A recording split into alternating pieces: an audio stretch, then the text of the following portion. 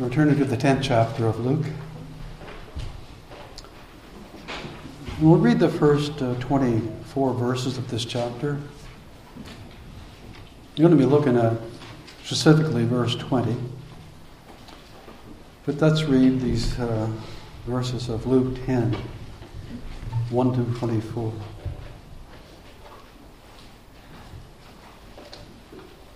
After this, the Lord appointed 72 others and sent them on ahead of him, 2 by 2, into every town and place where he himself was about to go. And he said to them, "The harvest is plentiful, but the laborers are few. Therefore pray earnestly to the Lord of the harvest to send out laborers into his harvest. Go your way. Behold, I am sending you out as lambs in the midst of wolves. Carry no money bag, no knapsack, no sandals, and greet no one on the road. Whatever house you enter, first say, 'Peace be to this house.' And if a son of peace is there, your peace will rest upon him. But if not, it will return to you. And remain in the same house, eating and drinking what they provide, for the laborer deserves his wages. Do not go from house to house. Whenever you enter a house and they receive you, eat what is set before you. Heal the sick in it and say to them, 'The kingdom of God has come near to you.'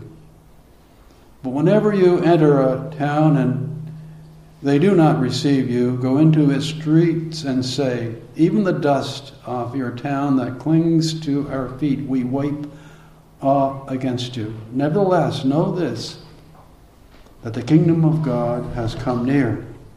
I tell you, it will be more bearable in that day for Sodom than for that town. Woe to you, Chorazin! Woe to you, Bethsaida! For if the mighty works done in you had been done in Tyre and Sidon, they would have repented long ago, sitting in sackcloth and ashes. But it will be more bearable in the judgment for Tyre and Sidon than for you. And you, Capernaum, will you be exalted to heaven? You shall be brought down to Hades. The one who hears you hears me, and the one who rejects you rejects me, and the one who rejects me rejects him who sent me." The 72 returned with joy, saying, "Lord, even the demons are subject to us in your name." And he said to them, "I saw Satan fall like lightning from heaven. Behold, I've given you authority to tread on serpents and scorpions, and over all the powers of the enemy, and nothing shall hurt you. Nevertheless, do not rejoice in this, that the spirits are subject to you, but rejoice that your names are written in heaven." In that same hour, he rejoiced in the Holy Spirit and said, "I thank you, Father, Lord of heaven and earth, that you have hidden these things from the wise and understanding and revealed them to little children. Yes, Father, for such was your gracious will. All things have been handed over to me by my Father, and no one knows who the Son is except the Father, or who the Father is except the Son, and anyone to whom the Son chooses to reveal him." Then turning to the disciples, he said privately, "Blessed are the eyes that see what you see, for I tell you that many prophets and kings desired to see what you see and did not see it, and to hear what you hear and did not hear it." Amen. May the Lord add his blessing to this reading from his own word.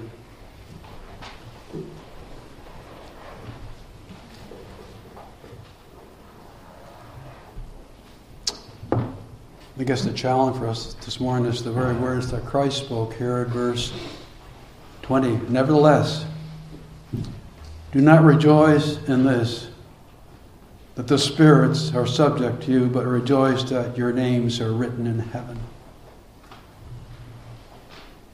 Jesus sent the 72 disciples. He sent them out with power, and they preached. They healed the sick. They cast out demons. They declared the kingdom of God.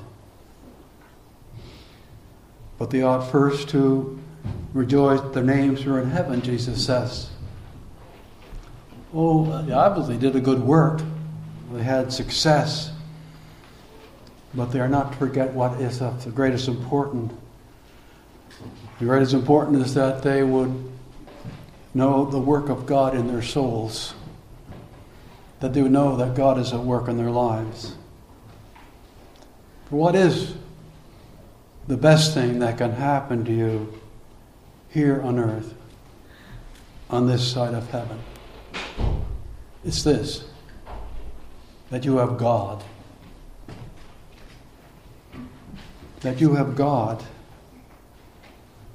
That your contentment is found in having God. Meaning that your soul is saved and you have that promise of heaven, of eternal life, through faith alone in the finished work of our Lord Jesus Christ. Ever looking to Calvary in the hope of the resurrection. Alive from the dead in our Lord Jesus Christ. Saved by the blood of the Lamb. Knowing that you are loved by God and you love God. You have God. Therefore your names are written in heaven. Peter writes in his first epistle about the hope of the gospel and the inheritance that we have as believers in Christ. An inheritance that never perish, spoil, or fade, kept in heaven for us, who through the power of God, through faith, yes, through faith, and are shielded by the power of God till they come to the salvation that is revealed in the last time. That hope of Christ, that we're in Him. Now, we note here in this 10th chapter that Jesus is sending out 72 disciples whom He gave power and authority. And they're greatly gifted to perform miracles, which they have done so. They preach the kingdom of God, as we see here referred to a couple of times in this chapter, verse 9 and verse 11. They proclaimed the kingdom of God. They went out, as it says in the opening verses, they are sent out ahead of Jesus to towns He was about to go to. So they went ahead of Him and they proclaimed the kingdom of God. And they returned with this report, giving this report as they return from their efforts, we would say.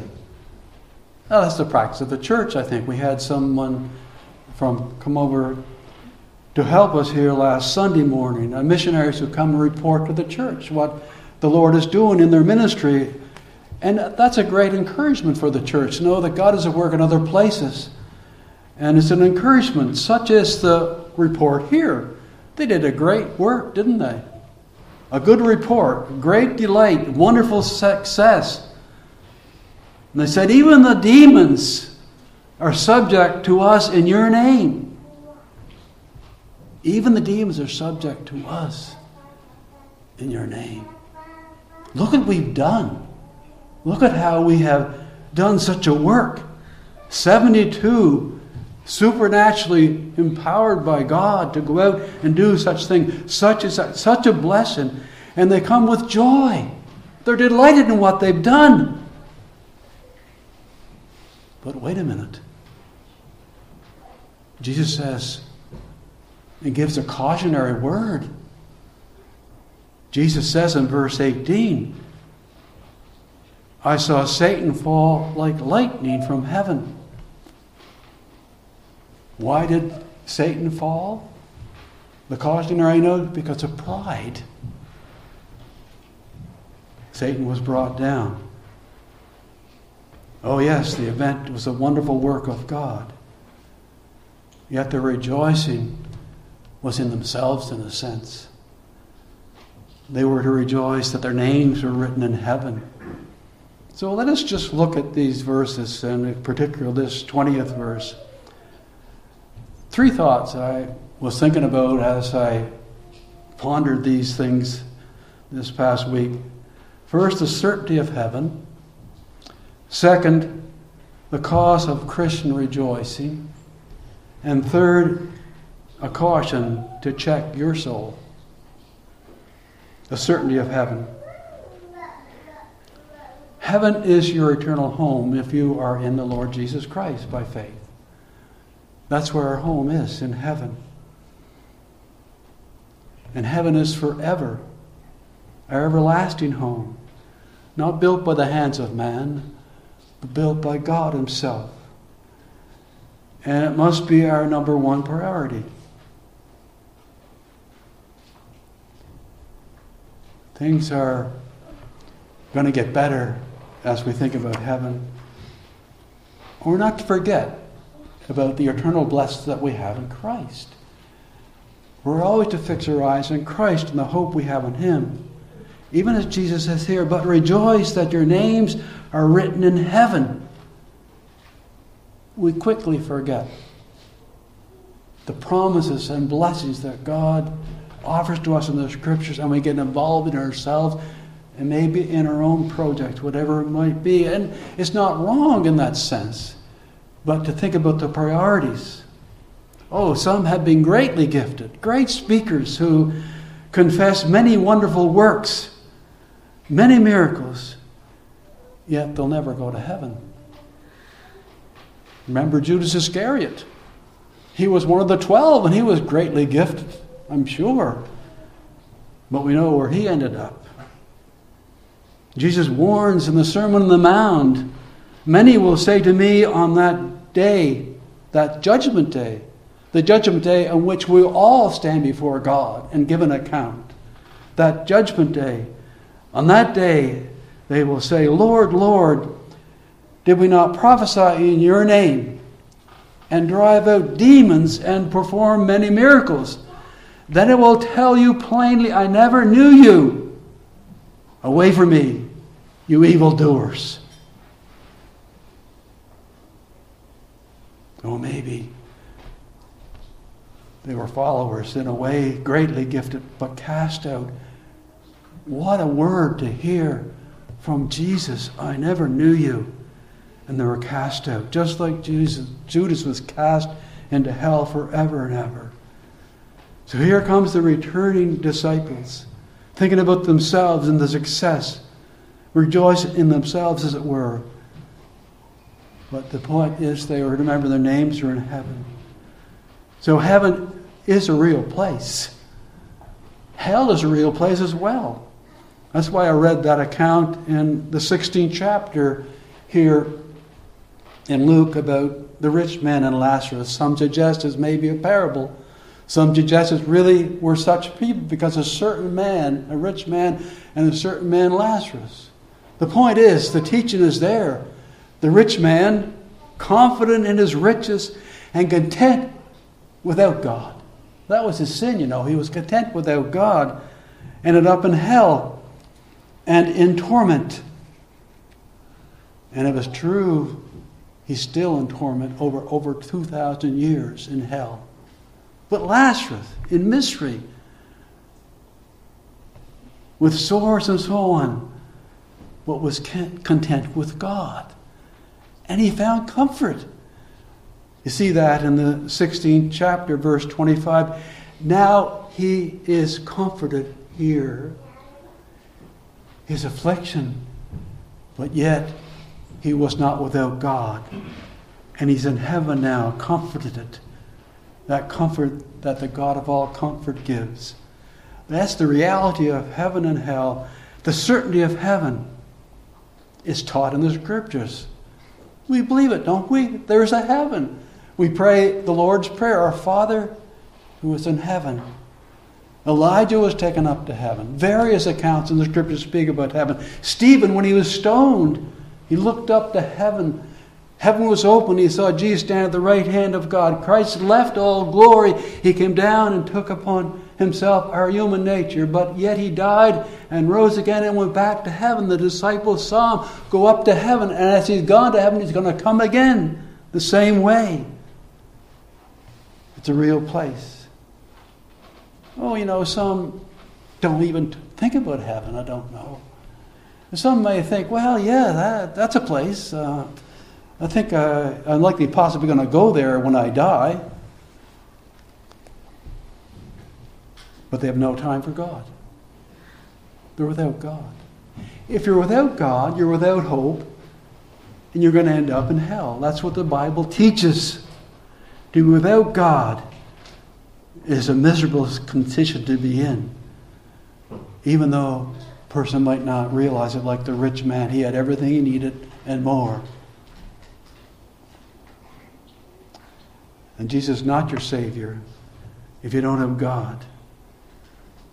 Yes, there'll be no heaven.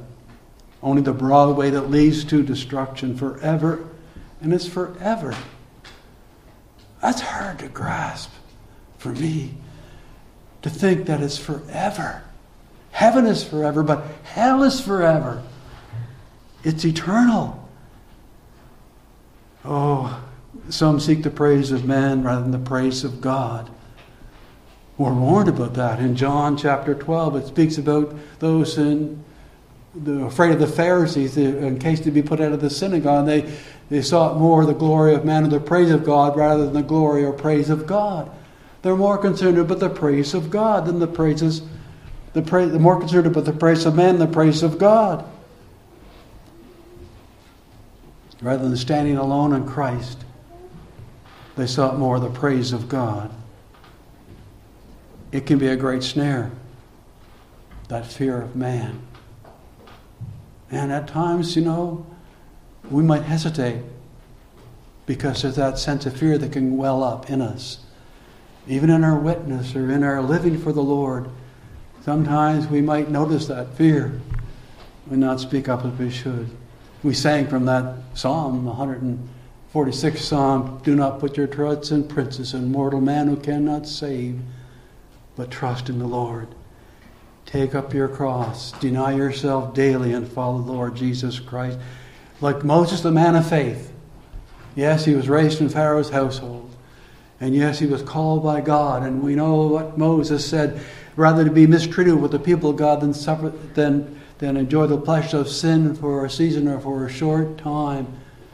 That struggle, yes, that Moses had when he could have had all the pleasures of Egypt, but he chose rather to be mistreated with the people of God. That sure and certain place in heaven. There is a place called heaven. And I'm sure all of you here today acknowledge that. I'm not thinking you don't acknowledge that there is a place. We look above, and we are to look above. And to be absent of the body, to be present with the Lord, the scriptures say. And to be where the Lord is, in heaven. Like the thief on the cross, Jesus said, today you'll be with me in paradise. Where Christ is. So the certainty of heaven, but also the certainty of heaven should be a cause for rejoicing as Christians. And that's what Jesus is saying here. The cause for Christian rejoicing. Is this your joy? Is this your rejoicing? What really makes you content? What really makes you happy or blessed as you come for worship? What is your desire? Is there joy in your soul? Is there rejoicing in the Lord? Last week I took a little picture, and Margaret took a picture. I sent it off to my friend in Sydney, and he sent the comment back, Jim, you should smile. So I didn't have a very good smile on my face, I guess, when we got it. But I sent him back and said, well, you can be happy without a smile on your face. Sorrowful yet rejoicing. It's not the smile, but is there a smile in your soul? Is it in here, your contentment and your joy in the Lord? We are to sing the songs of Zion. We sing the praise of God from the Psalms, and we rejoice in our God. And yes, we are to sing, but also there's a warning. In one of the old hymns we used to sing, I think, was, "Let him refuse to sing who never knew the Lord." Let him refuse to sing who never knew the Lord. But we know the Lord, and we rejoice in him. If you truly know him as a Christian, you rejoice in the Lord. You're a child of faith. You're a child of God. Your citizenship is in heaven. You belong to the Lord. You're born again by the Spirit, and you see the kingdom of God. You're born again by the Spirit, and you enter the kingdom of God. That's the blessing we have as those who are in Christ, who believe in him, born again into the family of God, and rejoice in the people of God, knowing Christ is your Savior. Even as Jesus says here, yes, to rejoice in him, acknowledging him, knowing we have this place in the Lord and trusting in him. Disciples came back excited. Yes, cause for rejoicing. The power of God was there. But Jesus reminds them about Satan, how Satan was proud and he fell, and that they too were to be careful, not to be high-minded, not to think that they were so great, not to be proud. Pride can be quite a snare, not to boast in themselves, not to say, "Look at me, I am a wonderful Christian." Not to say, "Look at me, I've done great things. Look at me, I need to be recognized. Look at me, we're such a great family of God." Caution.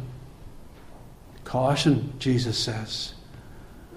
Nevertheless, do not rejoice in this, that the spirits are subject to, but rejoice that your names are written in heaven. You see, they were greatly gifted. And God does gift his church. He gives us spiritual gifts. Each one of his people who are his have a spiritual gift. Some are more than others. Some are greatly gifted. But you see, it's not the gifts so much as the grace. The grace of God in Christ. It's God's grace.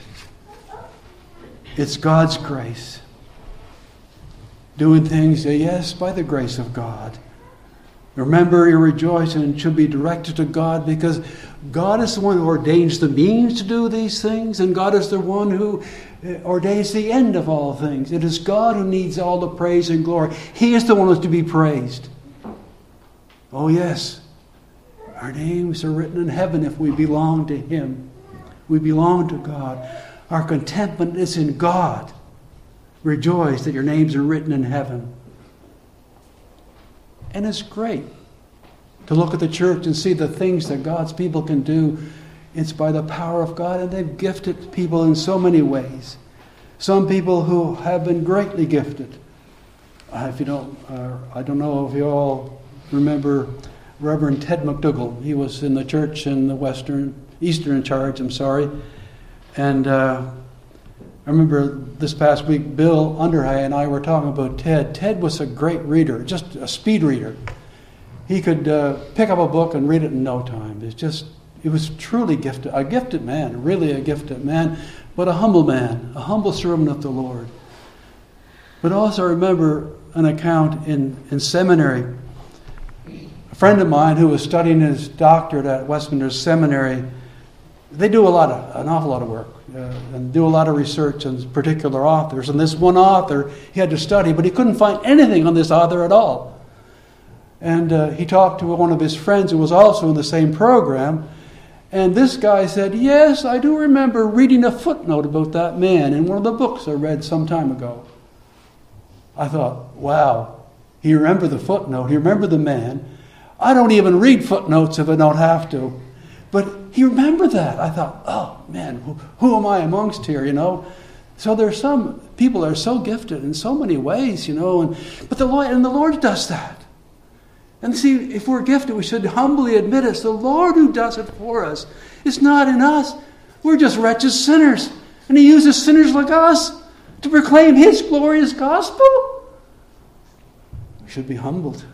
And we ought to be humbled. Because that's what we are. See, it's the amazing grace of God who saved a wretch like me, a humble child of faith, rejoicing in the Lord, rejoicing because our names are written in heaven. See, to live is Christ, to die is gain. To depart, to be with Christ is better by far. The blessing we have in the Lord Jesus Christ. Grace gets you to heaven. Gifts do not get you to heaven. It's the grace of God that gets us to heaven. So that's what Jesus is really saying here to these disciples. Rejoice that your names are written in heaven. The rich man was gifted. He was wealthy. He had all kinds of clothing, more than he needed. He had all kinds of food, more than he needed. And yes, he's in agony in hell. Lazarus. Oh yes, what a humble situation. Dogs came and licked his sores. He's in heaven, comforted by God. Oh, we are to give glory to God. Not our success, it's God's work. One of the most dangerous places I think a person can be in is when you're getting praise from man. Their success. Things are going really well. And you're getting the praise of man. There's danger there. And that's what Jesus is saying here. Be careful. Because pride can slip into our deceitful hearts so quickly. We're to be humble. What is it to be humble? Well, that's a good question. But we're to be humble. We are to have the attitude of Christ. Read Philippians.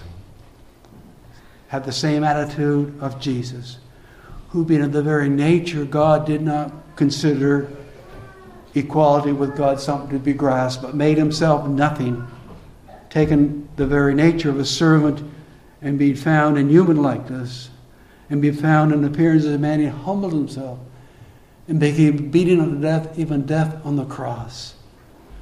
Our Lord Jesus Christ. We are to have that attitude as Christians, as followers of Christ. Yes, we rejoice in the blessings that we have in our Lord Jesus Christ, but in all humility.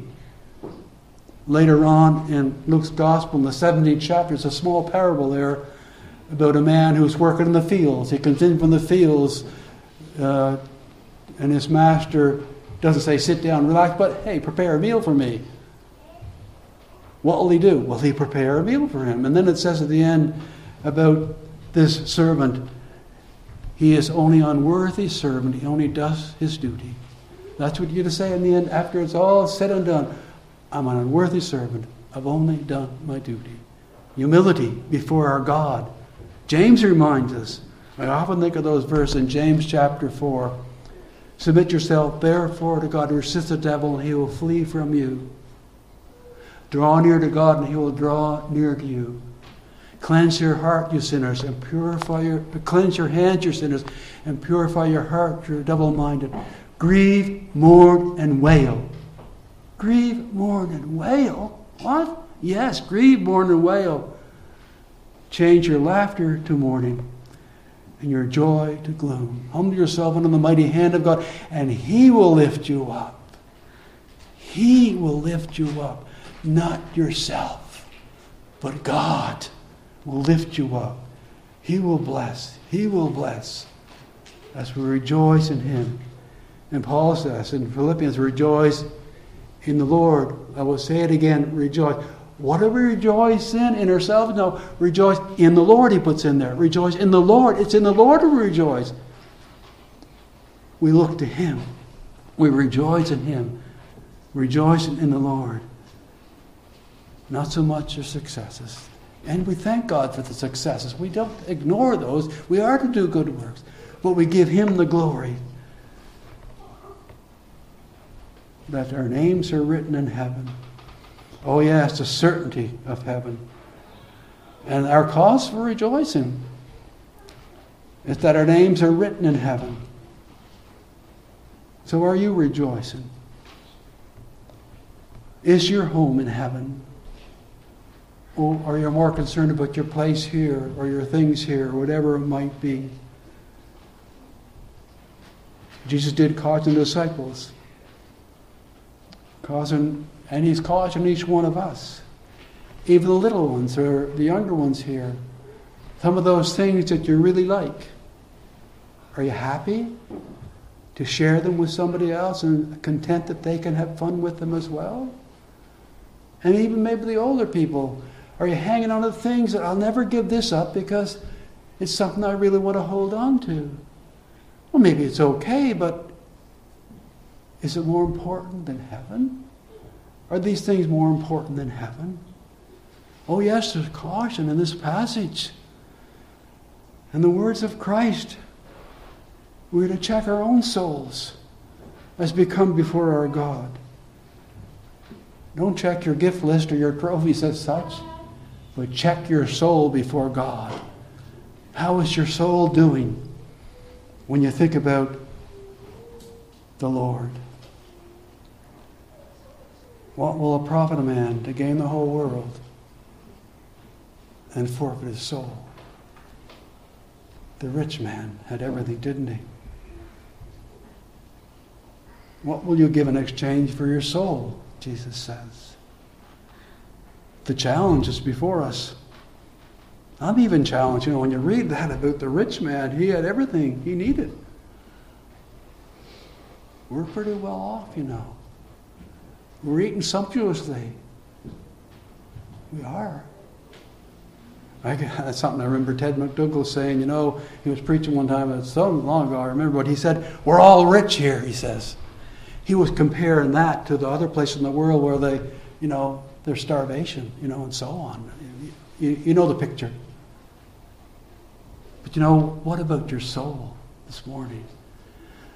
I want to ask a couple of questions. These are questions that we had several years ago. I took a course in Evangelism Explosion. That's just studying witnessing and going from house to house and sharing the gospel, or wherever you were to share the gospel. And there's a couple of questions that we could use if you got a person in a situation where they're interested to talk to you and you had an opportunity to share Christ.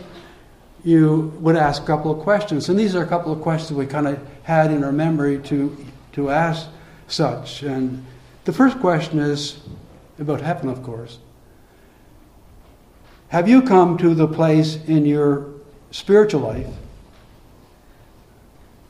where you know for certain that if you were to die today, you'll go to heaven? Know for certain that if you would die today, you'll go to heaven. A challenging question. And another question following this says, suppose you were to die today and stand before God, and God was to ask you, why should I let you into my heaven? What would you say? There's only one answer. Not your gifts. It's the grace of God in Christ, that He saves sinners like us. But what would you say?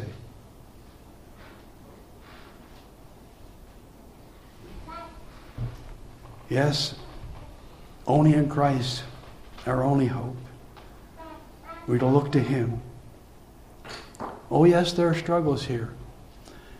In Psalm 116, it's kind of interesting. We read that psalm, the first few verses there in that psalm, the psalmist was in a hard place. You see, Lazarus is in a hard place. He ended up in heaven.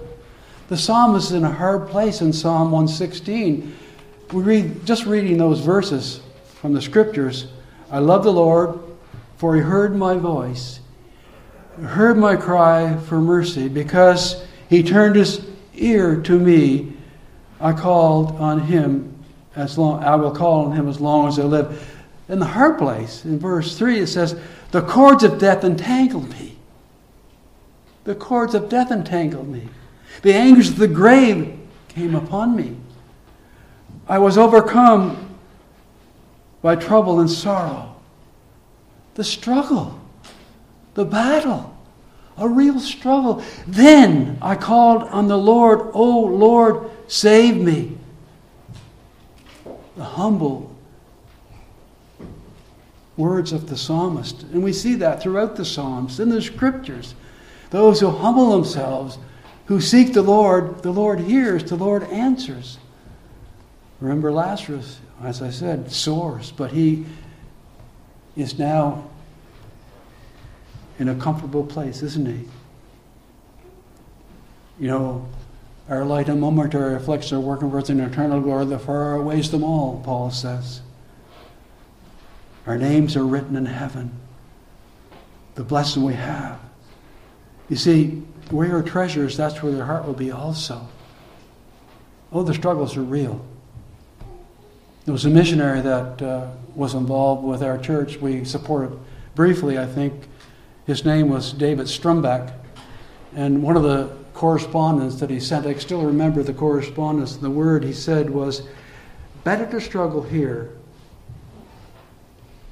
than to take it easy and go down the road to nowhere. In other words, better to struggle and seek the Lord than go take it easy and go down the road to nowhere.